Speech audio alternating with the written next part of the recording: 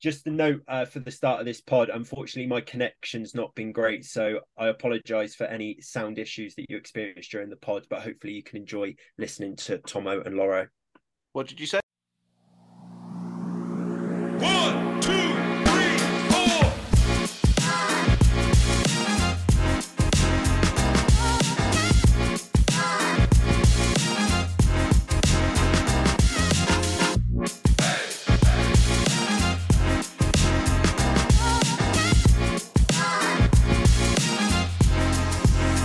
Hi all, welcome to the Pyramid Podcast, where three lads discuss all things the English football pyramid. On today's episode, we'll review the midweek Premier League action with Villa's massive win over Man City and Arsenal leaving it late to beat Luton 4-3. We'll then look ahead to the weekend fixtures where Aston Villa host Arsenal and Tottenham host Newcastle. We'll preview the key games from the EFL, including Pyramid Pod Cup holders Southampton, who have a tricky-looking fixture at Watford. And we'll finish up with a Pyramid Pod treble and Lawro, who will talk us through Yeovil's midweek win at Bath on Wednesday and their away trip to Dartford this weekend. I'm your host, Alex Murphy, and once again, I'm joined by Tom Gallagher and Tom Lawrence.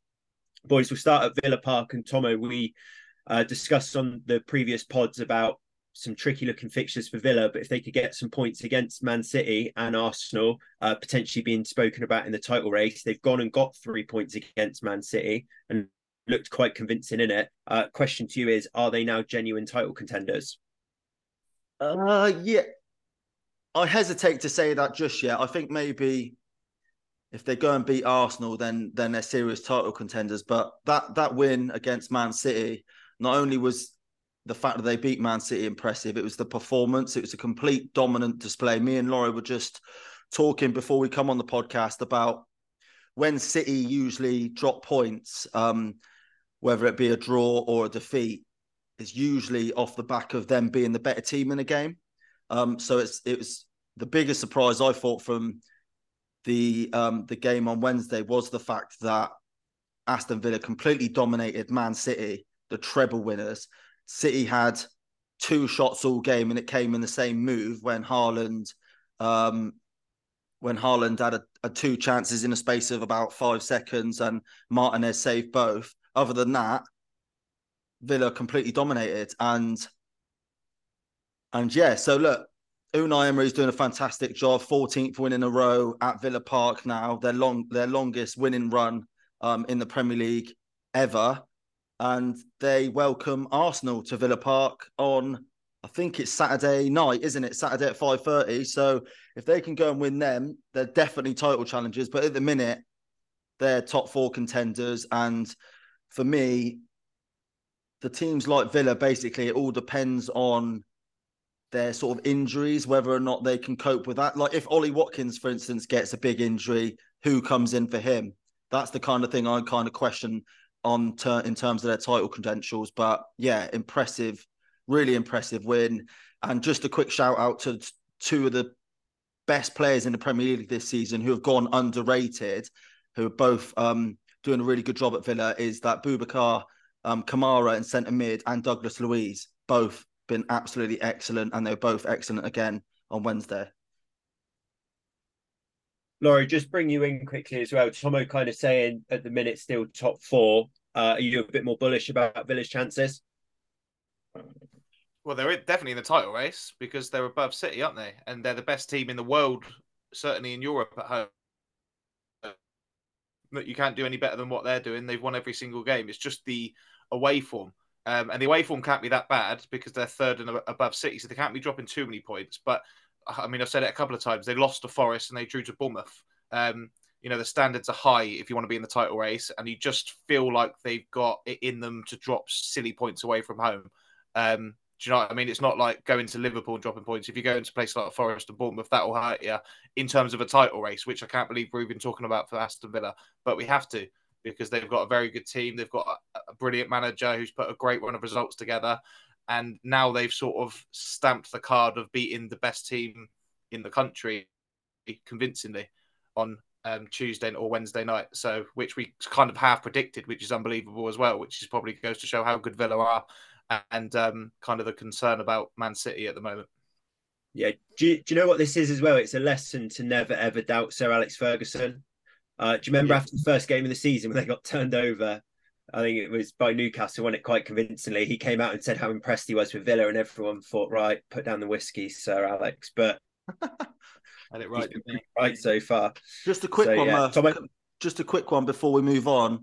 I actually think one of the most impressive things that Unai Emery has done lately, if you look at Moussa Diaby and Matty Cash, two of their most impressive players this season, but they've kind of dropped off a little bit of form lately.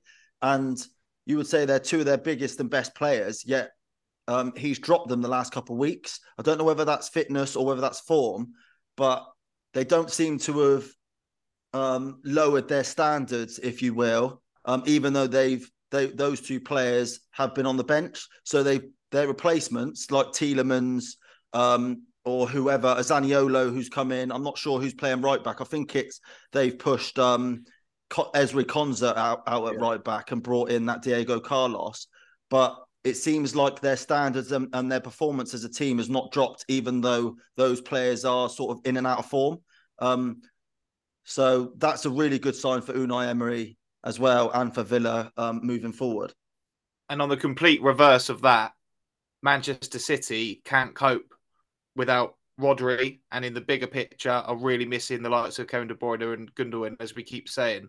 And that game is the first time that I've seen Ederson's credentials as a shot stopper. He had an unbelievable game. You only ever really think about him with like playing out from the back and kind of being that sweeper keeper. But he made some brilliant saves. It could have been 3 or 4 on a different day. Like Tomo said, City only had 2 shots on target, and it was a double one from Erling Haaland following up his own shot.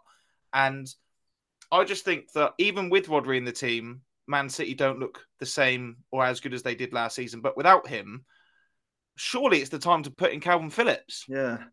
Do you know what I mean? Pep says the reason that Calvin Phillips isn't getting any game time is because Rodri's so good and so important. But if he can't play, why is it Rico Lewis being joined by like a centre-back? Put Calvin Phillips in there. He's good enough to start for England. He was good enough for you to sign him. If there's ever, and you're not playing very well, you're not playing up to your usual standards. If there's ever a time to put him in, and you need a bit of bite in there, you're missing that sort of that characteristic that can drag you through those difficult games. I hope Pep is listening to the Pyramid podcast, because if he had listened back towards the start of the season, if you remember rightly, even before the Wolves lost, they played Newcastle. They beat Newcastle 1-0. But even in that game, I remember saying afterwards, it just looked like the opposition were having more success against Man City on the ball and attacking wise than any other season. And that seems to have followed a bit of a pattern. Yes, some of the other teams are improved. Yes, they're missing some key players, but lots of teams have to deal with missing key players all the time. Arsenal have had Jesus out for long periods of time. Newcastle are completely depleted. Tottenham the same. City should be able to replace injured or suspended players with good enough players to come in and still get results. So I actually think it's on Pep that it's not working at the moment without Rodri. And that's 2 occasions. It's the last time he was suspended, and it's this time. Yeah. Laura, it's a really good point. And Tomo, one of our established listeners, actually messaged in, didn't he, about wanting to speak about the midfield of Man City, wondering why you've got Nunes, Kovacic the bench, and you've then got Akanji stepping into midfield, Stone stepping into midfield, Rico Lewis almost in the highlights that I watched, because obviously I watched United Chelsea, looked like he was playing up alongside Alvarez in behind Haaland. Do you think Pep's maybe like won the treble last year and now trying to, some of the Man United players say the hardest thing is to the next season come and do it again? Do you think he's maybe just struggling a bit this year, Pep?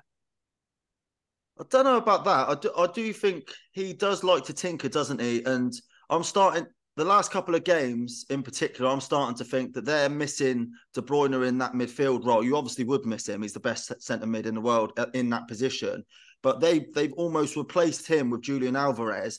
And the difference between those two players is that Alvarez is more of a forward and De Bruyne is more of a midfielder. So I wonder if that's kind of a big reason why they're a little bit easier to play against and they're easier to get at. And if you think about it, Rodri has been sent off once this season and got 5 bookings.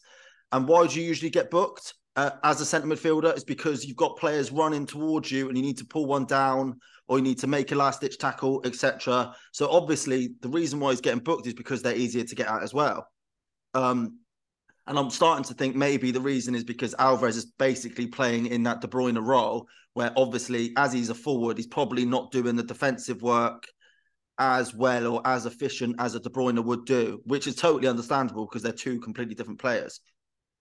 Yeah, and we've spoke about Gundogan again previously, but again, they're starting that game at Villa where probably last year they'd be starting KDB, Rodri, and Gundogan, and instead it's Akanji or Stones, Rico Lewis, and Alvarez. It's just even I assumed that Kovacic was injured because Kovacic seemed to be the sign-in to try and replace Gundogan, and he just never plays.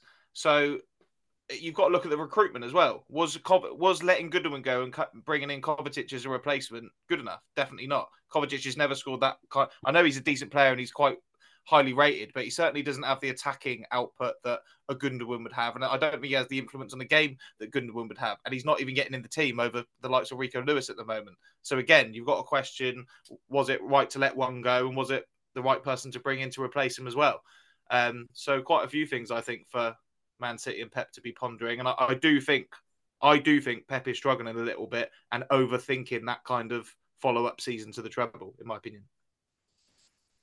Yeah, boys, we'll move on from the Villa City game to Arsenal Luton. So Arsenal went to Luton and won it at the death 4-3.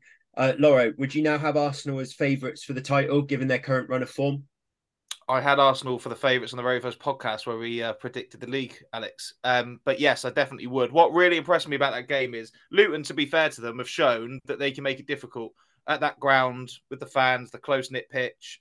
They made it difficult for Liverpool. They made it difficult for Arsenal. But what really impressed me for Arsenal was even in the last second of the game, that was like the 97th minute, I think, that Declan Rice, they were playing. They weren't lumping it. They weren't panicking. They were playing. It went out wide. They brought a ball back in to change the angle for Odegaard's cross in, and there was Rice, who I think we all said at the start of the season would be a transformational figure for the club. He did it against Man United to seal the 3 points in that game, and he's done it again against Luton. And I think the commentator said it on the night. Sometimes within a season, you have little moments where you look back and think, that was probably one of the biggest reasons that the title went the way it did. And it wouldn't surprise me if that header that Declan Rice put in at Kenilworth Road is what we look back on this season. So really, really good result. Another late win for Arsenal. They've done that a couple of times recently. I think the Havertz goal at Brentford was late a couple of weeks ago. The difference in points in getting those draws into wins for Arsenal, whilst City are suffering in particular, is very, very good. So Arsenal firm favourites for me, and I think we said a couple of weeks ago we fancied them to go on a run. They've won 2 since then. Villa next, big one. Tomo, just looking at it from the other side of the coin, would you, as an Arsenal fan, be concerned that you're having to win games late, that you're having to go to Kenilworth Road and score in the 97th minute? I think there's been other instances where they've been grinding it out. Would that worry you? Not really, no. If you sort of say, if you look at Sir Alex Ferguson's best teams, they were known for grinding out teams and winning in Fergie time, shall we say. And if you look at what Arsenal have done, they obviously got the 97th minute winner against Luton, 89th minute winner against Brentford, 84th minute equaliser against Chelsea, 86th minute winner against City, 96th and 101st minute winners against United. And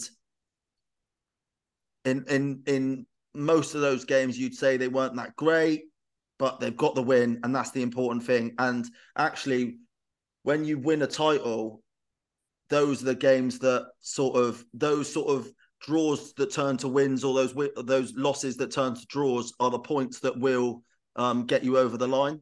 So no, I only see those kind of results and those late goals as a positive. Completely positive. On the Luton game specifically, if you do the direct comparable, Liverpool went there and they scored in the last minute as well, but that was to equalise and not to win the game.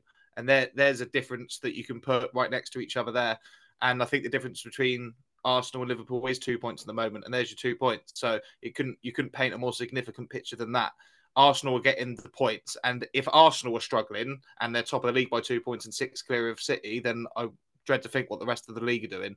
Like I said, I think that we're going to see some big wins from them soon. Yeah, and just touched on obviously Kenilworth Road and Liverpool and Arsenal struggle. Interestingly, and we'll come on to the preview in a bit, City go to Kenilworth Road this weekend. So be interested to get your boys' thoughts on that in a bit. Switch it up a bit to a team that are down the bottom of the table. Everton played last night against Newcastle, won 3-0. Tomo, without the points deduction, Everton would be up to 10th. So just a bit on the job that Sean Dyche is doing there.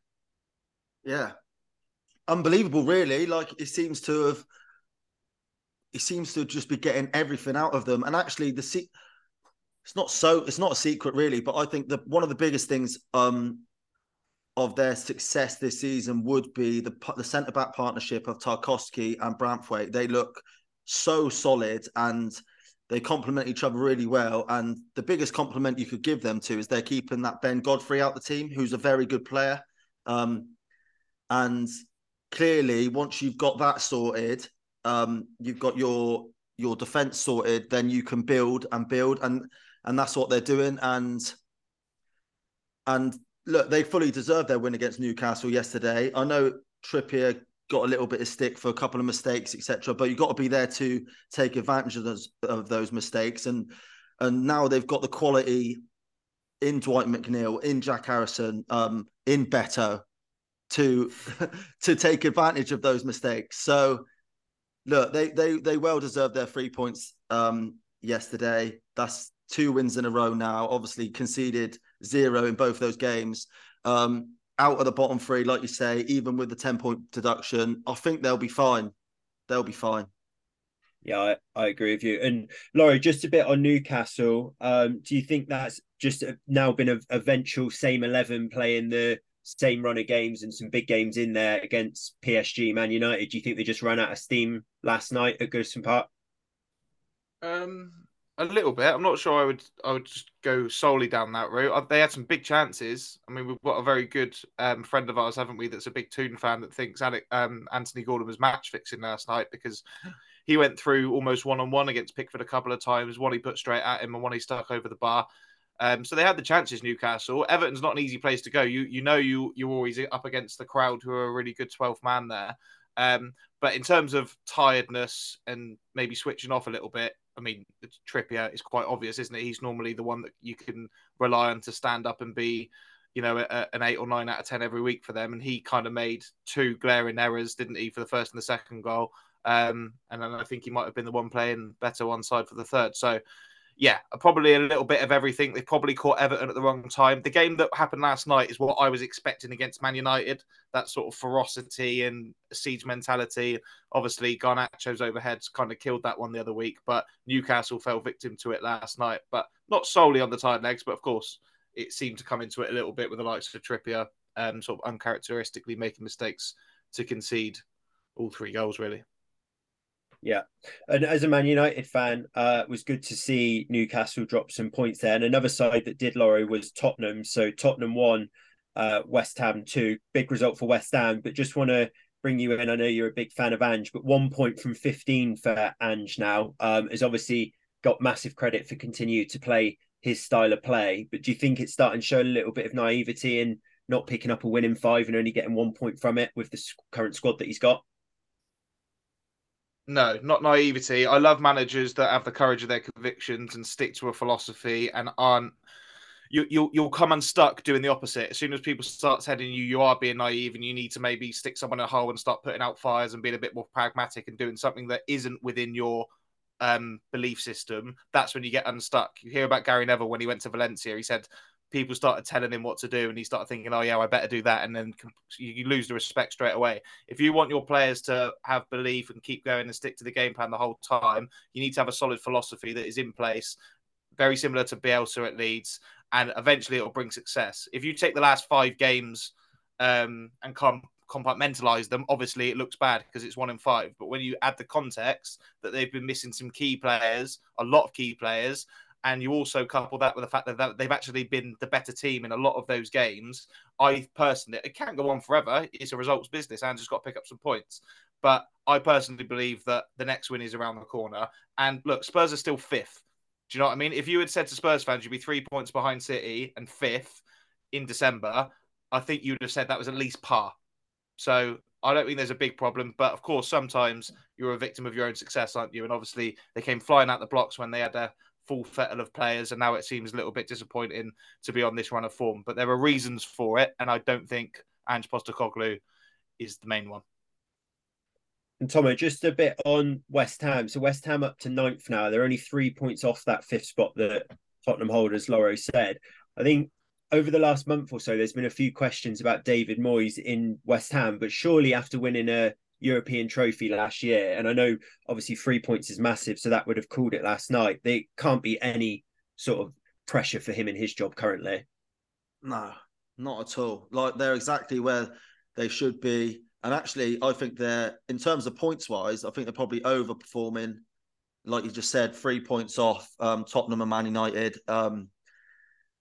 And look, they've just got a very good team now. I think that Mohamed Kudus is an unbelievable player. And I was watching that game yesterday, and they've obviously got Bowen, who's fantastic. And I was just thinking the Premier League now might be the strongest it's ever been. And I know we spoke a little bit about it, but you've got like Kurt Zuma and Agard, centre back, James Ward-Prowse, and all these players just unbelievable. And they're ninth. They're sitting ninth in the Prem. But yeah, look, they did really well last night. I thought they were terrible in the first half, and probably rightly. I saw a couple of like West Ham fans on Twitter giving the team stick, but rightly so, because they gave Tottenham way too much respect, and they come out in the second half, and that's the problem with Tottenham at the minute, is they don't kill teams off, and you give a team like West Ham a sniff, and obviously the goals, they were a little bit lucky, like a couple of deflections, like gave sort of Jared Bowen it went into his path, and obviously he scored. You expected him to score, but then James Ward-Prowse to do what he did, where it was a 1-2 off the post. I don't think I've ever seen that before. But yeah, look, that he should have so much credit in the bank for the job that he's done. And the problem is, I think, with managers like Moyes, is because they're not as free flowing and attacking football. Is once the results start to turn a little bit, then it's so easy for the fans to sort of throw that in your face. But a couple of wins like they've got, then it just completely turns it around, and they're exactly where they should be. Yeah, and we'll move on, boys, but touched on a good midweek for United with Newcastle, Spurs, City, all dropping points. Tomo, 2-1 versus Chelsea, a game that probably should have had way more goals in it. Do you think that was United's best display of the season? Yeah, going forward, for sure. We accumulated, I mean, I know you're going to slag off XG, but our XG for that game was 4.46, which is our highest, was our highest in any game since the last time we played Chelsea, which was 5.56. So I don't know whether Chelsea are just crap. But yeah, it was a positive performance. Scott McTominay, I mean, I'm going to give another XG stat here, but his XG for that night was 1.97, which was more than double Man City's against Aston Villa. And it goes to show how sort of forward-thinking he is now in that Man United midfield. We won 2-1. We should have absolutely battered them, to be fair. And as watching that side, mate, I just probably was a little bit nervous just thinking, because we've got that self-sabotage button quite often, we absolutely battered them in the first half, and then you go and concede last minute in the first half against with Cole Palmer, and I just thought the same would happen again. But it was a good win. The attacking players played well. Big call to drop Rashford, but I thought it was the right call, and obviously it's the right call when you go and win the game. Garnacho played well. I thought Anthony did well, even though he's probably the most frustrating player in the history of football to watch. So yeah, onwards and upwards. And I know the eye test doesn't lie, so let's not ignore that. But United are 3 points off Man City. Do you know what I mean? It's absolutely insane, this Premier League season. Laurie, just going to bring you in on McTominay.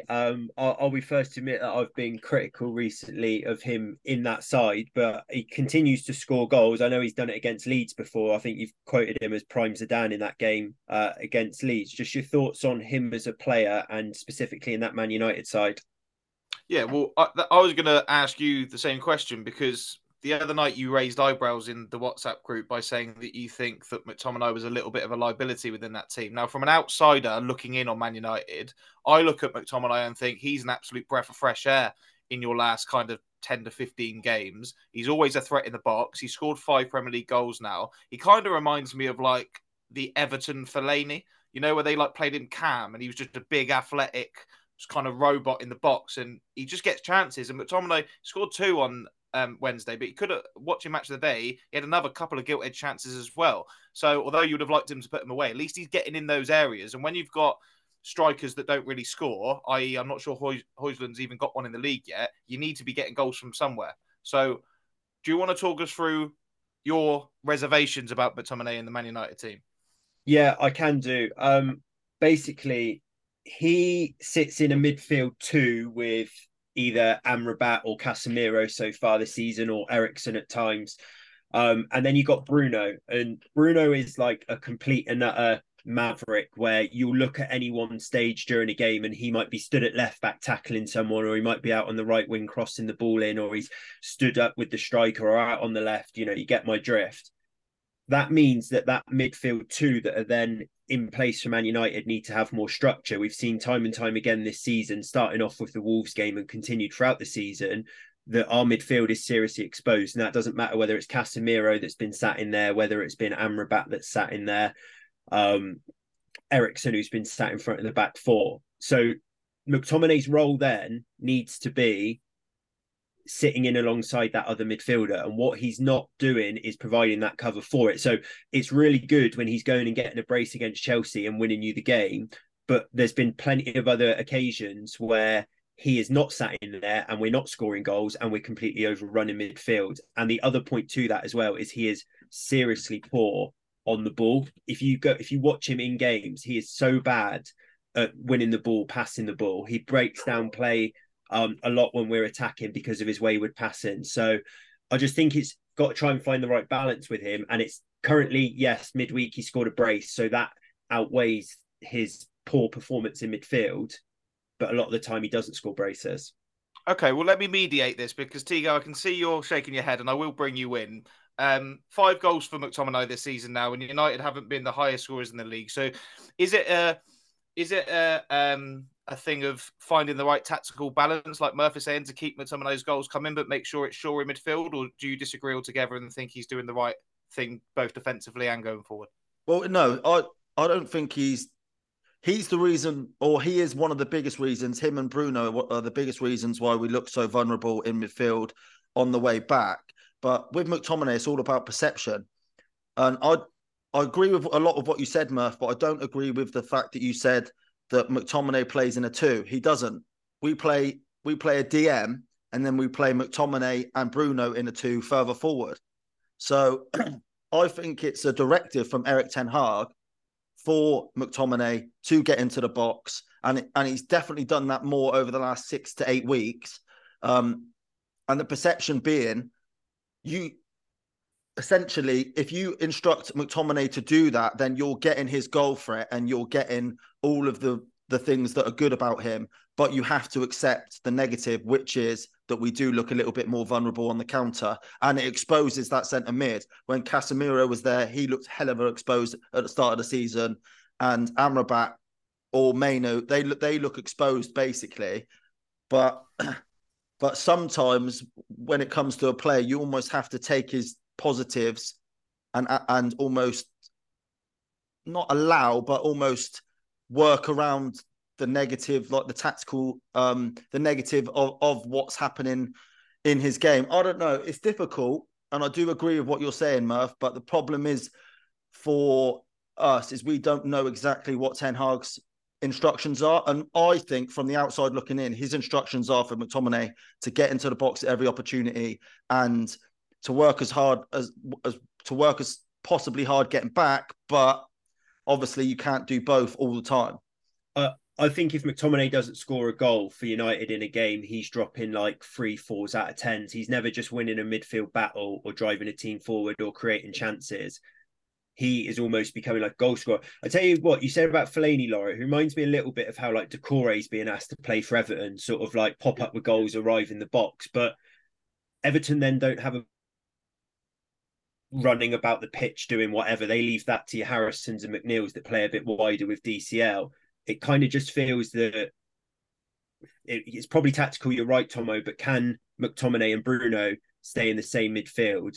I think you need an absolutely world class DM. Is Yeah, that yeah. Like Amrabat? Is it Casemiro, who's a little bit older? you make the Everton comparison, they'll have Idrissa Gana Gay and Onana probably sat in behind and letting their number 10 as Doucouré plays for them or 8.5 go. The problem seems to be that you can't obviously drop Bruno, but McTominay's scoring too many goals to drop as well. So it's kind of, you've got to take the rough with the smooth if you want to play like that, or drop one. Last point on this, would you drop Bruno over McTominay at the minute? No, never drop Bruno. It creates too much. I tell you one thing though, if Højlund's not scoring any goals, could big Scott play in front of it in a false nine type thing with another midfielder in there Well, potentially. Fellaini did that as well for Everton, I think. They used to stick him up front, didn't they? Never know. So, but yeah, importantly, 3 points for Man United, still the informed team in the league, and we'll come on to preview in a bit, but got Bournemouth at home at the weekend. Just a roundup of the other Premier League action. So Liverpool won at Sheffield United 2-0. Obviously, Sheffield United got Chris Wilder coming in, and he'll be looking at future games to pick up points there. Fulham beat Nottingham Forest 5-0. Is that Steve Cooper now done? Brighton beat Brentford 2-1. More worryingly for Brentford will be the injury to Brian Mbeumo, which looked a bad one. Palace lost 2-0 at home to Bournemouth, so put some pressure on Roy Hodgson. And Wolves beat Burnley 1-0 with a link up from Hwang and Kuno, who've been getting praise on the pod and in the wider media alike. Boys, move on to the weekend action. We've spoke about Villa and Arsenal and both their results midweek. That's first v third. Lawro coined it probably the biggest game of the season so far. Is that a game that you can give a honest prediction on, that you fancy a team either way? I fancy Villa because they've won the last 14 home games. But I've also said that I fancy Arsenal to go on a long run now. And I think if you ask Mikel Arteta now if he'd take a point at Villa Park, I think he'd take it. You're just looking at their performances at home at the moment, the way that they kind of overran City midweek. Arsenal obviously have been conceding a few goals of late as well, 3 at Kenilworth Road. If you offered Mikel Arteta a 0-0 or a 1-1 draw and get out of Villa now, particularly with the little buffer they've got over City, who I think they'll worry about more than Liverpool at the moment, rightly or wrongly, I think they take it. I hate sitting on this isn't sitting on the fence. I actually think it will be a draw. I think Arsenal might end the winning streak for Villa, but I'm not sure they're going to have enough to beat them. They'll have enough going forward, but will they have enough to keep out Villa's kind of prowess going forward at the moment? For me, it feels like a 1-1. But if either team wins that game, if Arsenal win it, they are outright favourites. I still don't think the bookies have got them at favourites in the minute. I think City still are just. Obviously, we know they're my favourites. If they win that, they'll be 9 points clear of City, who play on the Sunday, I think. And that will be massive. And that will be bigger than I think, or as big as a lead that they had last season that we keep on referring to. So absolutely monumentally massive game. And if Villa win it, wow. I mean, huge. That would be a 15th league home win in a row, I think. And they would have just beaten Man City and Arsenal. So you'd think they've got some better fixtures to come. Hugely intriguing game. And you wouldn't have thought it at the start of the season, but I think this is the biggest game of the season so far. Tomo? Yeah. Listen, I've just had a look at the head-to-heads there, and Arsenal have won the last 4 games in the Premier League against Villa, but I think we can ignore that completely. Just because look, Villa have won 14 in a row at Villa Park. Like the whole end on Saturday is going to be absolutely balmy. 5:30 kickoff under the lights. I think Villa will win, and I think on Monday's podcast I'll be coming on and saying, okay, they're in the title race now.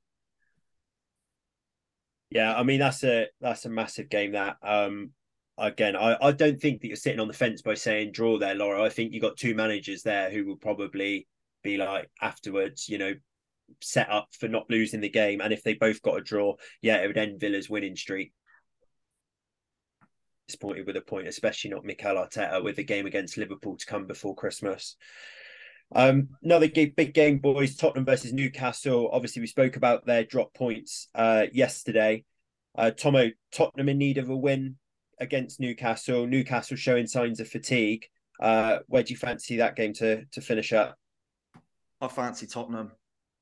I just think I watched the last sort of 30 minutes of that Newcastle game last night, and they just looked absolutely shattered.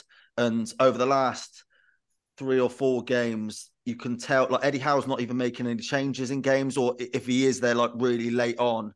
It's like these players are just knackered, and they've got that AC Milan game. I don't know whether it's Tuesday or well, it must be Wednesday if they're playing on Sunday. But they've got that AC Milan game coming up, which is absolutely massive for them. And you think it's probably more important at this stage of the season than this Tottenham game.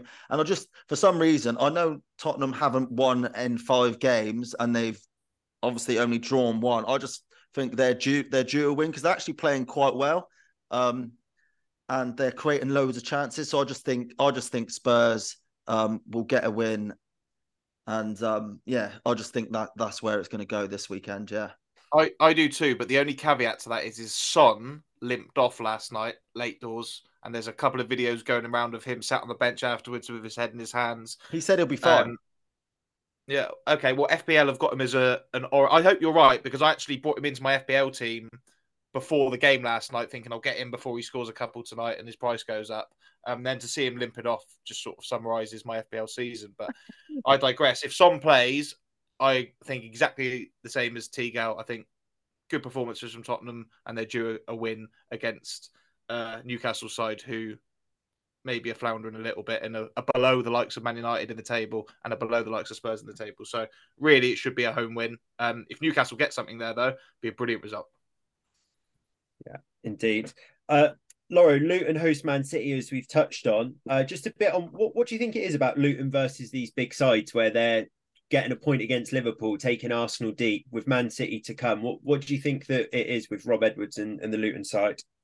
Maybe just a brand of football that you're not accustomed to playing in the Premier League. It's kind of like, it always feels like an FA Cup tie to me there.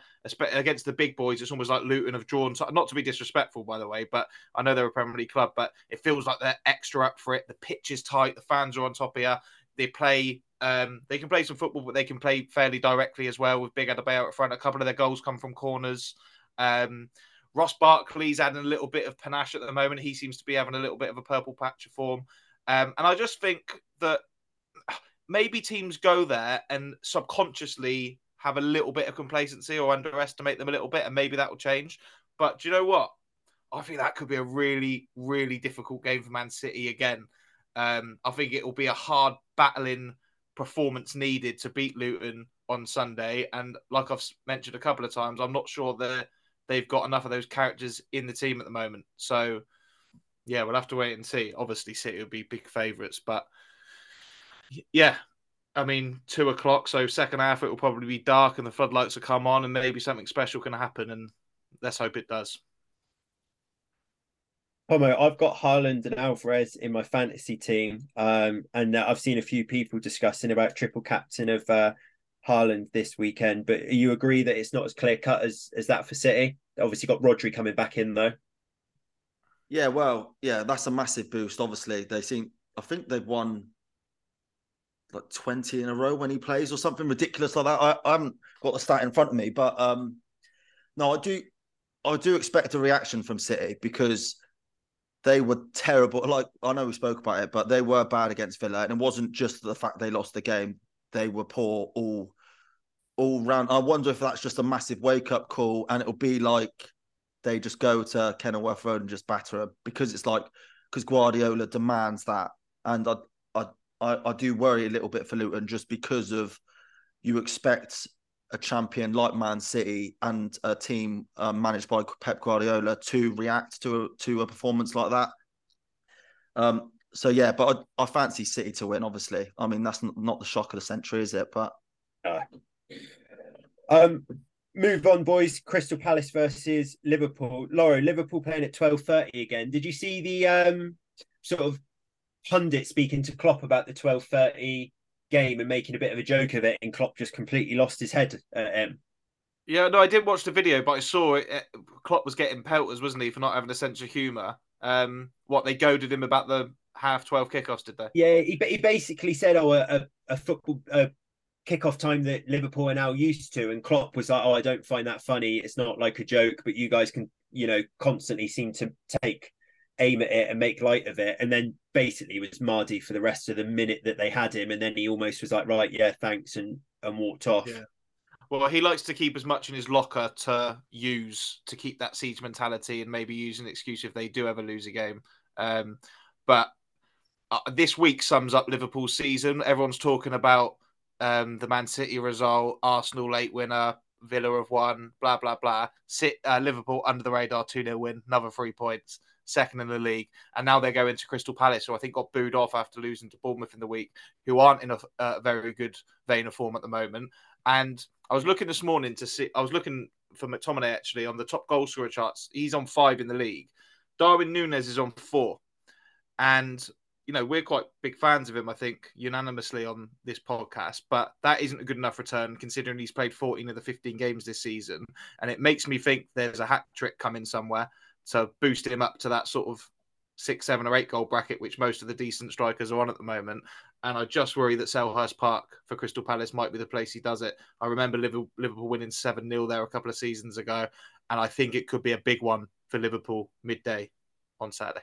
Yeah, did you boys see what Hodgson said after the game? I know you just said they got booed off, and actually it's the first time I think that the Palace fans have started to turn a little bit on Hodgson. But after the game, he said that these fans don't know how lucky they've had it for the last five or 6 years.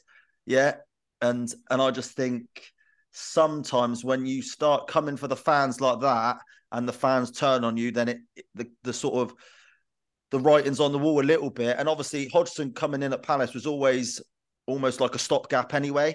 Yeah. And for me, I know they wanted to hire Steve Cooper last time out, but obviously he's at Forest. And Steve Cooper, I think, is about to get sacked at Forest. And Hodgson, it just feels like the right sort of time to make that switch where Cooper just comes straight in at Palace. Yeah. But yeah, you never know. Like 12:30, Liverpool hate those games. Definitely don't make jokes about it, though. Yeah, definitely not. He's not got the best sense of humour, has he? Tom, actually unbeaten in 4. I didn't realise quite how well they were doing. So what I maybe thought of was going to be another home win for United. Maybe might not be as easy as first thought. Nah, but look, it's at Old Trafford. Bournemouth are playing well, but it's at Old Trafford. United put in their best shift of the performance against Chelsea. You'd like to think that training will be buzzing this week, etc., and the players are up for it, and just get the win. I still fancy United to win that, even though you are right that Iriola's got them playing some good football. I know at the start of the season we spoke about him and Bournemouth. They were coming against the wrong side of the result, even though they're playing well. And it feels like now they're still playing well, but they're getting the results. So they look like they'll be fine as well, because the 3 relegated teams from last year, it looks long for them. And with some difficult sort of looking games for Tottenham, obviously against Newcastle, Aston Villa versus Arsenal, we spoke about the potential jeopardy of Man City going to Luton, Lawro. If United do pick up 3 points, they won't be too far off the top 4. They might even creep up into 5th, although I'm not sure if goal difference will allow it. Actually, they're level on points to Tottenham, so it would allow it. Maybe cautious optimism for United fans for heading into the festive period in the second half of the season. If you were optimistic, I think it would be false. Look, enjoy it whilst you can, because you're right. You might end up in a false position in the table and like get to 5th or 4th or something. But like we've been talking about the last few weeks, we know that they're not as good as a lot of these teams. Newcastle are better than them. Tottenham are better than them. The top 3 are better than them.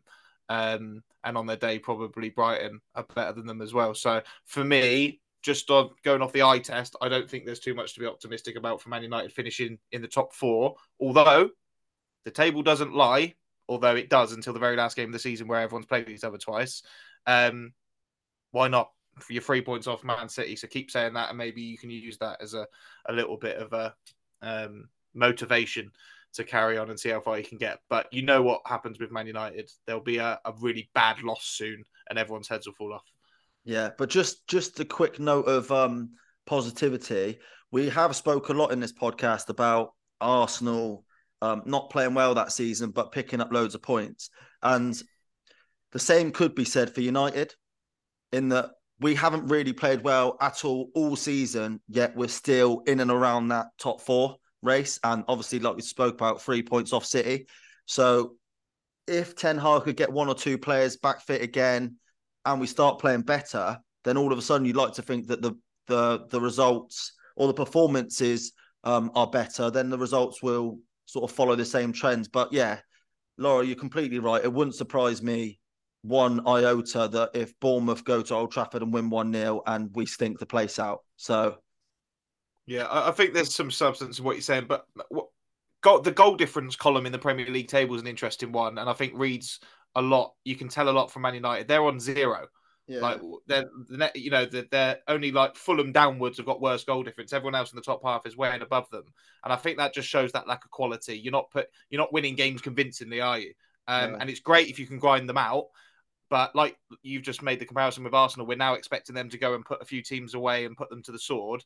I'm not expecting that from Man United, if I'm honest with you. I'm expecting a bad defeat to come against someone you're not expecting and, the negativity to creep in again. And for that to change, we'll need a consistent run of not just good results, but people actually buying into what Erik ten Hag and the players are doing on the pitch, because there just seems to be a constant black shadow regardless of what the results are. They were saying it on TalkSport in the week. They were saying Andy Goldstein, I think, said we batter Man United every week. Why aren't we battering Chelsea? Because United have been far better than Chelsea this season. Do you know what I mean? There just seems to be another level of expectation to Man United, maybe rightly so. And I know this podcast is 2/3 Man United fans, and that doesn't help in that regard. But I think United will probably finish exactly where they are now, 6th. Oh, I'd just say that United go through these like mini cycles, don't they, where they pick up a few points and they drop a performance which looks like fairly promising, and we might, go and beat Bournemouth, but then you go straight to Anfield in our next Premier League game midweek. Obviously, we'll discuss this more on Monday, but midweek we've got Bayern Munich, where if we don't win, then we finish bottom of our group in Europe. So it might be really positive, get a result against Bournemouth, but we could be sat here in a couple of weeks' time where we're out of all of Europe and we've put up a feeble display at Anfield, as we always do at the minute, and you sat back having the same conversations we were last week, right? Would you boys rather finish 3rd or 4th? I don't know if this is a stupid question, but would you rather go into the Europa League or rather just drop out and concentrate on the league? No, I'd rather go in the Europa League, 100%. I think I asked this question of you two last time, and Tomo ridiculed me, said it was a ridiculous question. I think no, he did. Sorry, the reason I'm asking again then is because obviously the table at the moment looks like there could be some promise, and that the old one of the team that's not in Europe can sometimes go under the radar and perform better in the league. Maybe that would have adjusted your mindsets, but no, you still think European competition, and maybe the Europa League is your best route or your best chance of getting into Champions League next season. I didn't think it was that bad a question, Lawro, to be honest. I think that Europa League, especially with some of the sides that are in there, I don't think we'd win that either. Liverpool are in it. There's no way we'd beat them over 2 legs. But I guess it's another avenue and potential option for us to qualify for the Champions League by winning that. So if we can stay in the competition, fine. Just a quick one though, like leave that out of it. As a football fan, would you rather sit down on a Thursday night and not watch Man United, or sit down on a Thursday night and watch Man United? Fuck me, some of the displays this season, mate, the latter. Yeah. No, you're right. I do. You're always buzzing at you when it's like, oh, United are on tomorrow, United are on tonight, and all of that. So I know we've not had much Champions League over the last few years, so you kind of got used to a bit of Thursday night footy, but it's almost been a bit of like have the Tuesday, Wednesday Champions League. Yeah, I mean, who knows? We might pull off a miracle. Copenhagen and Galatasaray might draw, and we might beat Bayern Munich at home. Hopefully, they put their second string out. We might qualify for the knockouts. So, all options on the table. Boys, I just whizzed through the rest of the Premier League games for the weekend. So, Everton host Chelsea. I think if there's one side that Everton would want at Goodison Park, it would be Chelsea. At the moment, they look spineless. Fulham play West Ham. Actually, quickly. Go on, Tomo. I've got a theory about Chelsea that I wanted to bring up on the podcast, and Go on. And I wanted to ask you, Booze. Basically, this would be good. Yeah, I know. Yeah, my theory is this: is that Chelsea and Todd Bowley has made a monumental and terrible error, giving all these players 7 and 8 year contracts. Because I think footballers, well, I was about to say I think footballers are humans, but they are humans just like everyone else. And I think in any walk of life, if you get an 8 year contract and you're guaranteed 200 grand a week, in Reece James's case, 250 grand a week, Mudrik's case, 150 grand a week, all of these players, I think it's so easy just to take your foot off the gas in terms of life, because even if you try 1% or 2% less in training every single day for the next 4 years, you've still got a 4 year contract. So that security of that contract is actually working against Chelsea, I think, at the minute. I don't know whether you boys agree or disagree, but Well, look, obviously, we know that Todd Bowley's made those moves and done those long contracts as a way of trying to maneuver his financial fair play position in order for him to spend more money quicker. But I guess you're right. The reverse side of that is that the players have sort of got a guaranteed tenure of income and a contract for a certain amount of time. That means they're not suitably motivated to have to perform week in, week out. That, the sort of devil on one shoulder, angel on the other side. The angel side hopes in me that people like Reece James have got to where they are because they've got a certain mindset that they want to reach the top and they want to be the best that they can be, regardless of what their contract is. Obviously, the money that they get paid, whether on 1 year or 8 year contracts, is fantastic. But I would just hope that, like Reece James, he wants to better himself and get into the England squad and be the right back and just have the best career he can. And rather than his motivation being the length of his contract and that affecting his performances. But you're right. If 1 or 2% come off at the very highest level, it is going to affect performances. And Chelsea have been very inconsistent this season, haven't they? Some wins they've had, some games they look quite good and they've won, and then straight after it they go and lose. It's happened this week. They beat Brighton, they lost to Man United. So, it's probably hard to argue with that fact. And of course, even if every footballer, or even if some footballers at Chelsea do have that mindset of wanting to be the best that they can be regardless, there's always going to be some that aren't. And you need a whole squad at it. As a Big Ange always says at Tottenham, he'd rather have a squad of committed, hungry players than a squad of world-class players that don't care. Because just quickly, before Murph, you come in on that, maybe you do agree, but because I think even though you are right, players get paid so much, but even so, when they get down to the last 2 or 1 year of their deal, you quite often see players playing much better, and they seem to be trying a little bit harder because they're trying to get their next contract, whether it be at another club or the club that they're at. And it feels like Bowley's come in and he's put 10 to 12 to 15 players on these between 6 and 9 year contracts. So everyone's in that sort of safe, not that comfortable zone, if you know what I mean. And you are right.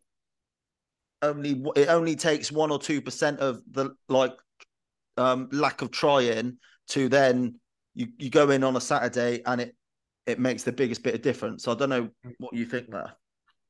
Yeah, completely agree with you, Tomo. I think a perfect example of that is Moise Caicedo. I've never seen someone more hungry to succeed than him at Brighton. And then he sort of refused to train, said he wanted to go to Chelsea. He's gone to Chelsea. Now looks to me like I've now made it. I've got an 8 year deal. I'm on 200 grand a week. I think that's a perfect example of it. And you see other examples of it, don't you, where people get their big deals. Aubameyang's done it. Sanchez done it with Man United. Rashford's doing it now for United. I think there's too many instances of that happening for it to be a coincidence. So Ozil did it as well. Yeah. One of the biggest indictments, or the most damning indictments of Chelsea that you can make, is they're 10th in the league, and no one really raises an eyebrow at that now. In such a quick space of time since Todd Bowley's come in, they've gone from Chelsea, like last season when Tuchel was struggling with all these players at the start, it was like Chelsea in the bottom half. They're 10th now, they're cruising along, and like Goldstein pointed out on TalkSport, no one's really saying anything. It's kind of expected that Chelsea will win one, lose one, and sort of float around that mid-table. Which They've lost 17 games in the Premier League in 2023, which is more than 2022 and 2021 combined. It's insane. There you go then. and probably their one kind of old school leader, Thiago Silva, now looks like his legs have gone and probably going to leave this year. I just think they got a bad dressing room. Lampard said about it when he was in there, the standards in training from what SEN, John Terry. I think they're a completely different club now, Chelsea. And to be honest, thinking about it, those 8-year contracts with these players, if they don't get Europe, they're not going to sign any more big players. These players might start to just completely down tools. People can't afford to pay out their contracts. Then could be a bit real bad patch for Chelsea. Yeah. So yeah, just to go back to the roundup of the rest of the Prem action, Fulham versus West Ham, midweek wins for both of those sides. Be looking to build on that. Sheffield United host Brentford, so Chris Wilde will be looking for immediate. This is Forest, so it might be Cooper's last chance there in the Midlands derby. And Brighton host Burnley. Obviously, Brighton beat Brentford midweek, and Vincent Kompany's men lost at Wolves, so they'll be looking to bounce back there. Boys, we best move on to the Championship, and Tomo, start with the Pyramid Pod Cup. So third versus second in the form table, Southampton go to Watford. They've obviously held the cup now for 6 games. I just wonder if this could be where the Pyramid Pod Cup changes hands this weekend. Yeah, I know what you mean. Watford have definitely turned a corner, like you just said, with the form table. And I don't know if I think we mentioned on the last pod, didn't we, about that Wesley Hoyt's 45-yard winner in the last game against Hull. So yeah, they've obviously got something going. So, look, it's a tough one to call, that one. I'm going to go for a draw and Southampton hold the cup, because we keep speaking about Southampton every single week. They seem to dominate teams every week, and they're 11 unbeaten now, and they keep winning. And Adam Armstrong, he's banging the goals in every single week. So it's a difficult game to call, really is. So I'm going to go draw and Southampton hold it. I'm going to go for the Glory Hornet boys bringing home the Pyramid Pod Cup. I just think if you're going away, a big club like Watford who are in good form, if I was a Southampton fan, I'd be quite worried about that. I'd be looking at that thinking, that's a horrible game. And they've got some quality, Watford, and I wasn't aware they were in that good a form, but if they are, obviously a very tough place to go. And it feels like Southampton have been getting results for too long now, and they're due a slip up. So I think it might come at Vicarage Road. It would be good if Southampton, nice if they do lose it in the coming weeks, because I want to see the FA Cup fixtures come in and see if, like, a little lower league side, say if Watford held it for a bit, they suddenly have Chesterfield in the FA Cup. So it'd be lovely if it suddenly dropped down to the National League, and we can maybe give that league a bit more coverage. So but interesting game. Lawro, obviously we spoke about Leicester and the need for Leeds and the chasing pack for them to drop points. They host Plymouth.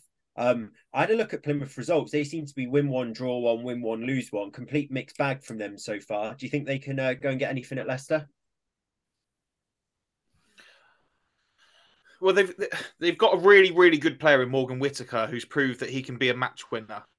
And if you're going to go somewhere like Leicester, you're going to need the rub of the green. You need them to be off it a little bit, and you're going to need someone to produce a bit of quality to win it for you, like Hull did and like Leeds did, the 2 teams that have gone to Leicester and won. So I think they can. They're a good side on their day, Plymouth. But we've learnt this season just not to bet against Leicester, haven't we? Because they are as inevitable as you can get in a Championship team, I think. So Plymouth must have had a couple of good results recently, because they've sort of sprung themselves away from the drop zone a little bit. I think they were hovering over it for a while. Steven Schumacher, their manager, linked with Sunderland this week as well, but I think there's a few bigger names maybe in the hat now as well. But I expect a Leicester win. I'd love the Pilgrims to go out to the King Power and take all 3, but I can't see it happening, really. Yeah, and you said about their manager Schumacher being linked with the Sunderland job. Another guy who has been is Kieran McKenna at Ipswich, doing an unbelievable job there. Tomo, bit of a Man United style derby there with Michael Carrick versus Kieran McKenna, Middlesbrough versus Ipswich. Just a little bit on that game, and then be interested to hear your boys' opinion on whether you take the Sunderland job if you were McKenna or not. I was just going to ask you, did you just say that Kieran McKenna has been linked to the Sunderland job? Yeah. Well, yeah, there's been absolutely no reason for him to take that job, to be honest. And he could almost use that interest, if it is significant interest, to just get him a bumper pay deal or a a pay rise at Ipswich, because he fully deserves a pay rise. He's been the manager of the EFL, I would suggest, over the last 18 months. Well, he definitely has been. And yeah, that's an interesting game, Murph. Obviously, both of those were Ole Gunnar Solskjaer's assistants at Man United, and both were widely slagged off quite often while Ole Gunnar Solskjaer was struggling. Obviously, both taking their first steps into management. Kieran McKenna, well, Carrick did an unbelievable job last year, turning things around. Started off slowly this year, getting back on track, probably in the playoff hunt again. So, doing an okay job, I'd suggest, this season. And obviously, we spoke a lot about McKenna. Unbelievable what he's been doing, and he looks like the real deal. So that's a really tough game to call. I think Ipswich will go there and win. Just think they're like heat. I think Kieran McKenna is him, and I think Ipswich are that team this year to get that second spot. I was going to say, I think Sunderland going for McKenna shows a complete lack of respect. It says to me that they're viewing Ipswich as a much smaller team than them, even though they're their second in the league. And maybe that's indicative of how teams have been viewing Ipswich this season, and maybe why they're getting so many good results, because teams are maybe subconsciously complacent again about them. But I said the other day, Ipswich are a massive club. Just because they've been in League One, they're in the Championship now, they're second. I think they've got like the fifth highest average attendance, or in the top five. They're bouncing. Why on earth would you now go to Sunderland, a club that's been in complete turmoil for most of the last 10 years? Okay, they've got promoted and got a playoff campaign under their belt, but Ipswich is the place to be. Like Tigo just said, Kieran McKenna is him, and they are them. Sunderland are 3 points off the playoffs, and some would say, though, Lawro, a bigger club than Ipswich. I completely take on board the points you just made there. I just wonder whether, although they're nearly 20 points behind Ipswich, so and there's probably a better feeling at Ipswich, I just wonder if that is concrete interest, whether McKenna would just ask if he can go and have a chat with them, just to sound out that job. Also, they got a massive FA Cup game against Newcastle as well, Sunderland, so I'm sure they'll be hoping that whoever the manager that they bring in is can get them into a bit of form ahead of that game. Did you see who? No. Did you see who got linked to the job? Is it Will Steele? You know, the Rems manager. Yeah. Oh yeah. I think that'd be an interesting one. He's like a football manager style. Never played the game, but he loved Football Manager, didn't he? So that'll be interesting. You were very close to doing my pet hate there and saying Will Steele, that one that got the job off Football Manager. No. He did his qualifications and did some really, really good work in the clubs that he's been at. He described it as, when people say that, he described it as like, he got the job as an actor because he used to watch Coronation Street. Like, yes, he played Football Manager, but that had absolutely no relevance in him becoming Reims manager. But I think he had that job unpaid for a long time, so he's probably after a job that can financially benefit him. But I think you just said you wonder if McKenna will want to sound out that job at Sunderland. Absolutely no chance. He would be so stupid to do that. He has got Ipswich Football Club at the moment on a puppet string. They are whistling to his tune. They are second in the league. They are nearly 20 points above Sunderland, and they are on course to go to the Premier League. There is absolutely not a chance in hell, unless he's from Sunderland and a diehard Sunderland fan, which I don't think he is, that Kieran McKenna is sounding out a job at 9th place Sunderland to succeed Tony Mowbray, I'm afraid. Do you think, I know this is a completely different question given the change in the difference in leagues, but do you think if a Forest or a Palace came in for McKenna that he'd leave Ipswich now, or do you think he's thinking, I can get these boys to the Prem and I'm going to see this out? I would like to think the latter, but once you bring Premier League jobs into it, obviously financial levels are different, aren't they? And that's a completely different prospect altogether. And obviously these guys are normally very ambitious and probably find it hard to turn down the higher job. So that's different. But Sunderland, although you might be right, it's probably a bit of a debate there, Ipswich or Sunderland, who's the biggest club. Maybe if Sunderland edge that doesn't mean there's moments in time, isn't there? And this is a really good one for Ipswich, and not one you're going to be leaving lightly. Not a chance. Can we get a poll out on that at some stage? Ipswich, Sunderland. Be intrigued to see the thoughts on that. But Ipswich in a much better place. Leeds, seventh versus third, both teams in relatively good form in the league. Does Blackburn away look like a tricky fixture to you, and one that you're worried about?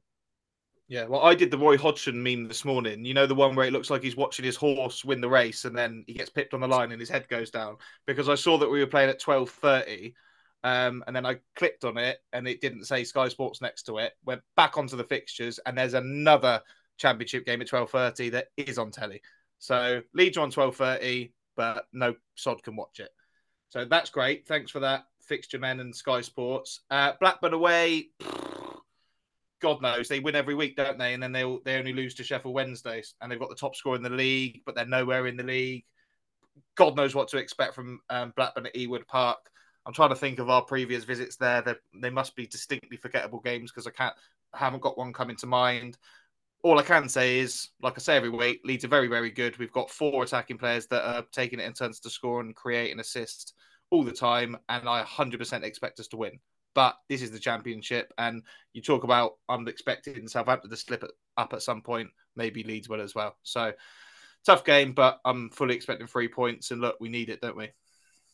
So you say you can't remember the games between Blackburn and Leeds. You can't remember the friendly in 2021 where Pascal Struijk scored a late equaliser to cancel out a Conor McBride goal. Then no, don't remember that one though. Fair enough. Tomo, Sunderland versus West Brom. That is the game that is on TV at 12:30. Obviously, Tony Mowbray has gone. West Brom aside, in relatively good form. But Sunderland will probably be, with their manager gone, looking for a bit of a reaction from the players. Yeah, I don't think they will get one, to be honest. I think West Brom go there and win that game. They haven't decided who they want as to be their next manager. So I'm not sure who they've put in charge or on an interim basis, but it'll just be one of Mowbray's coaches, won't it? So, or maybe even they promoted the academy or reserve team manager or whatever it might be. But yeah, look, West Brom, they look mightily impressive this season. So I fancy them to get the win there. Perfect. And then, Laurie, just one final point on the Championship. Michael Duff left Swansea, similar time to Tony Mowbray going. Just a little bit on if you see him getting back into football in the Football League relatively quickly.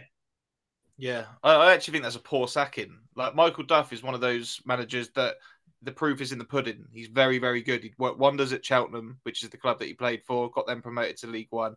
Last season, very, very unlucky to miss out in the playoff final to a late Josh Windass goal that sent Wednesday up. And then this year, the problem at Swansea isn't Michael Duff. I remember at the start of the season, he said the hardest thing in terms of the playing style was that they'd had Russell Martin and he was having to tweak it because they were coming from such a extravagant way of playing. It took a bit of time. Then they had a couple of wins and now they've sort of like petered out a little bit, and I think they're flowing around kind of mid to bottom half of the table. But they're Swansea. They are spending mid to bottom half of the table money. It's a really difficult league. And I know that managers sometimes will work wonders in that league, but you ain't going to do it if you give a guy 19 games. So, in my opinion, it's a poor sacking. I think the proof is in the pudding. We know he's a good manager, and someone is going to have a very good appointment there. And I think he'd be a really good one for Rotherham. Similar kind of moulder club to maybe a Barnsley that yo-yo between the Championship and League One. I think he'd be able to go in there and utilise what they've got and make them better. So, I think they were close to appointing Nathan Jones Rotherham and offered him the job. He turned it down. Michael Duff wasn't available then, but he is now. So, maybe a gift for the Millers. Indeed. Boys, we'll move on to League One. Tomo, cast your mind forward to Monday night. On Monday night, but Portsmouth versus Bolton, first versus second, Colby Bishop versus Dion Charles. Big game in League One there. Yeah, who did you say was at home quickly? Sorry. Portsmouth. Yeah, Portsmouth will win. But just because they're at home, that's basically the only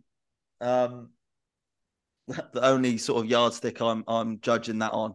But yeah, that's tough. That's tough to call. No more insight other than Colby Bishop will definitely score. Yeah, one for all our listeners. Get on Colby Bishop to score.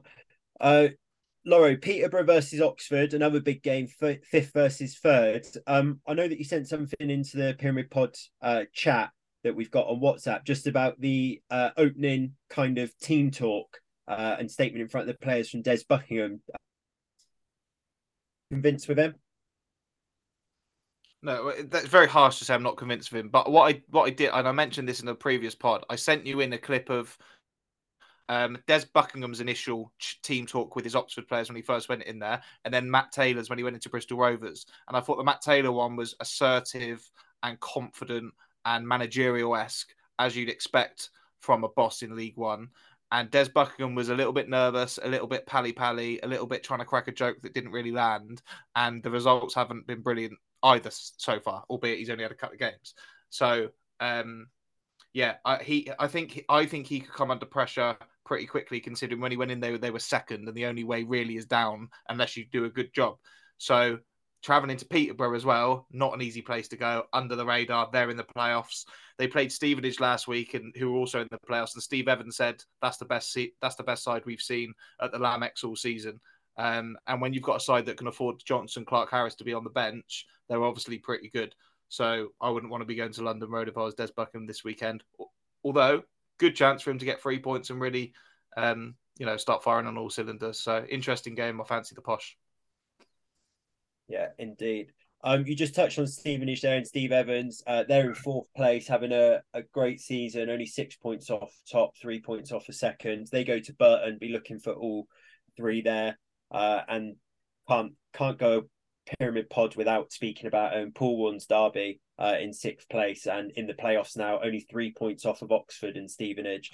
They go to Leyton Orient and they'll 4 wins in a row now. Yeah, they'll be looking to make it 5 in a row. Let's go, Warney. Warney, well and truly back. Lawro, you spoke about Matt Taylor there joining at Bristol Rovers, managerial appointment. Neil Harris in at Cambridge as well. What's his career been in management? He had the Millwall job, didn't he, Neil Harris? Has he done much else? Brief stint at Cardiff. And then last season he was in at Gillingham. Season the two halves at Gillingham, they were pretty much bottom of the table until I think they got some investment in. And then they would have been like league winning form for the second half of the season. I think they narrowly missed out on the playoffs in the end. And then really controversially, Gillingham sacked him when they were, I think, second or third in the league this season. So obviously he wasn't playing a brand of football that they were happy with. I didn't even, that completely bypassed me that he'd gone in at Cambridge, but interesting appointment. Mark Bonner, who was their manager that they've recently sacked, was like a club legend at Cambridge, player, coach and manager. He turned down the Rotherham job last year. So I bet he's ruined that now because that's an opportunity missed for him, and his stock is obviously the completely other side of the coin, and he's probably looking more of a League Two job next. So swings and roundabouts and sliding doors moments, isn't it, in football? So Neil Harris gets sacked in League Two and ends up at League One. Mark Bonner turns down a championship job and gets sacked at League One. You just never know what's happening next, do you? So interesting appointment and one that Neil Harris has to make work. Indeed. And a quiz question for you. Neil Harris joined Cambridge United on the 6th of December, so he's had his job for 2 days. Who in the Football League, including the Prem, but don't let that put you off, has been in charge the longest of their club? And it is John Coleman at Accrington Stanley. No, he is second, 9 years and 80 days. Oh, hang on. In third place is Jurgen Klopp. Fourth place, Pep Guardiola. This guy's top.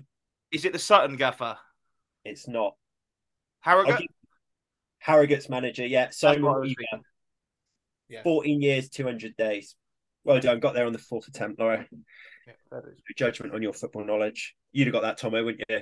Yeah. He was screaming Harrogate, but he was on mute. Boys, quickly cover League Two. Morecambe versus Stockport, 12 versus 1st. We've obviously waxed lyrical about Stockport for most of this season. And they're kind of winning run aligning with Yeovils. But Tomo, now Stockport not won in 4 games. Yeah, I'm shocked to be honest. I am shocked to be honest, but sometimes that can happen. I think similar thing happened to Yeovil. You go on those big winning runs and then one thing happens and you don't get that win and all of a sudden it just jolts everyone into thinking, fuck me, we're not invincible. But look, I fancy them to get back on track. They were so far ahead in the league that they're still top, even though they've not won in those games, albeit one of them was an FA Cup game, I believe. But yeah, I think they'll be fine. I think they'll get back on winning ways this weekend. Yeah. And when you talk about a team being clear at the top, I mean, they're still 5 points clear at the top now, but they must have been 9 or something like that. The whole point of that gap or that cushion is so that you can allow for a tricky run of form, which every single club has every single season, no matter what. And correct comparison with Yeovil as well. So I wouldn't be too worried if I was a Stockport fan being 5 points clear at the top with a serial winner as my manager and some of the players that they've got. Hopefully they'll get back to winning ways this season because they're in my season ACCA. Yeah, and just to caveat their 4 losses, they're not winning in 4. 2 of them in the cup, 1 against Wigan in the EFL trophy, 1 being a 2-2 draw with Aldershot, who I've already told you are a real problem. But they'll still be looking to go through. And then one of those league results was a draw against Salford. So not too much panic stations. They're still got 10 points from their last 5 league games, Stockport, and right up there in the form table. So maybe a bit of a false analysis. They're not winning in 4. 23rd place, Forest Green take on 2nd place, Wrexham. Laura, I know we've already spoke about the Yeovil Wrexham game, but they went fairly strong there. Watching that game, did you think like a side that were a complete cut above and think that they'll be going to League One? I definitely think they'll be going to League One, and then I think they'll be going to the Championship after. They're just like more like powerful and just like out muscle and out kind of intimidate teams. They just put you under pressure and force the ball into the net type thing. I didn't think they were a wonderful football inside, but the proof's in the pudding. They won 37 points after 20 games, 2nd in the league in their first year back in the EFL. So, and when you couple that with the game against Forest Green, who are probably the out of form team in the EFL at the moment, you can only see one winner. So I think at the start of the season, I found it hard to see Notts County and Wrexham both going up, and one of them probably wouldn't. Wrexham definitely will be because they're just too strong, powerful, and I think they command a bit of respect that maybe is not really deserved because of this whole kind of Hollywood aura around them, and teams go there and lay down a little bit. I felt Yeovil did that, and I expect teams do that in League Two as well. So, I don't expect an upset in that game this weekend, and I think Wrexham will be getting promoted probably back to back. Just a quick quiz question on Wrexham. So we spoke a lot about Mullin this season, haven't we? And I think everyone everywhere probably expected him to be their top goal scorer this season. But their top goal scorer is Elliot Lee. He's on 11 goals. Lawro, don't answer this because I know, you know it. Go on. But who's he the son of, Murph? Rob Lee, ex-Newcastle. Oh yeah, well done. Is it? Yeah. I mean, the only league that Murph would have known in English football. Yeah, it's hardly going to be Brett Lee, was it? The Aussie pace man. Yeah. Rob Lee, famous in that Mika Richards, Alan Shearer clip where they do their midfield, right? Yeah. Good player. Rob Lee and Tim Sherwood. Yeah. What was it against Patrick Vieira and Yaya Toure? That is one of the best clips of all time. Yeah, that's a we need to aspire to get to that level on this podcast. We'll get there. We'll get there, boys. Right there, yeah. Couple other fixtures from League Two. So the informed side in the league, Barrow in 3rd place. Another 2 teams in the playoffs, both be looking for 3 points. And Mansfield, who are in 4th against 11th place MK Dons. MK Dons had a great start to the season, slipped up, but they're back in form now. So might be a potential upset there at Mansfield. Lawro, we will come on to Yeovil. Spoke about, obviously, your trip on Wednesday to Bath. Ground out a 1-0 win. Important 3 points. Just a bit on Yeovil's display and team and that sort of thing. Yeah, well, we talked about Stockport's winning run ending, and you kind of get jolted into a bad run of form. Yeovil did the same, and what also comes with that is normally changes to the team. You kind of the manager ends up reshuffling the team a little bit because reacting to the loss that you've had or the couple of losses that you've had. Whereas I think you should be sticking with what worked for you to win the 14 games previous, in my opinion. Not to tell Mark Cooper what to do because he's doing a sterling job. Anyway, we went to Bath and we started with 5 at the back, which I just thought was unbelievable. I think we should be going places like that and getting as many of our attacking players on the pitch as possible to cause problems. It was a horrible game of football. Really, really poor to watch. I didn't think Bath were very good. I didn't think we were very good, but we won it 1-0. And Morgan Williams sort of, when we were there, it looked like he just stuck out a leg and put a Charlie Cooper free kick into the goal. But he actually kind of slides and caresses it into the far corner. So a touch of quality with the delivery and the finish that won it for us. And they're the games, this is a cliche, but when you play dreadfully away from home but come out 1-0 victors against the team that I think were 5th or 6th in the league, they're the ones that win you the league. Not the ones where you're at home battering teams 4-0. When you can go to Bath on a horrible, wet Wednesday night, 1,100 Yeovil fans behind the goal, probably the best Yeovil limbs I've seen in a while on the replays. It felt good. That 3 points felt a lot better than probably most this season because it was coming off the back of a tricky run of form. We didn't play our best, but we have extended our league at the top to 6 games. And then this weekend, a lot of the other teams around us aren't playing, and we've got a chance to enhance that and increase that again. So a really, really good week in terms of tangible results, and hopefully we can get back to winning in more stylish ways soon. And Lawro, just on Bath, you mentioned obviously Bath, for those that don't know, don't live in the southwest like we do, a really affluent city, but nice ground and potentially somewhere you think someone should invest in and try and bring up into the Football League. I'm not sure nice ground would be the way to put it. It was a very non-league ground, but when I was just there, I was thinking, how is Bath is a lush city. I mean, we're sort of not too far away from there, but I always think of Bath as being one of the nicest places you could possibly hope to live in the UK. And their football club has never really done anything. They've always been at this kind of level. So I was there thinking, if someone is like a Ryan Reynolds, for instance, wants to do a Wrexham, Bath would be a brilliant place to do it because you'd attract players just for the place to live. It's posh though, isn't it? It was obviously a city. What do you reckon, rugby So city? what? Yeah, it's a rugby city. They're all wearing bloody jeans and brown shoes there, aren't they? Please be careful. I am astounded by the ignorance of that, and I apologise to everyone in the rugby community, particularly those locally at Yeovil Rugby Club. Those aren't thoughts that I share whatsoever. But back to my point, if you put a big football club or an invested football club in the middle of Bath, there is room and potential to grow exponentially. So if I win the lottery, maybe I'll do it. Yeah, again, Tomo continues to polarize people from this pod.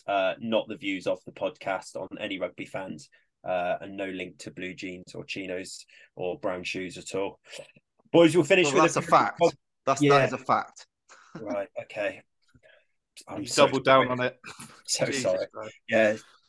Joey Barton vibes doubling down on it.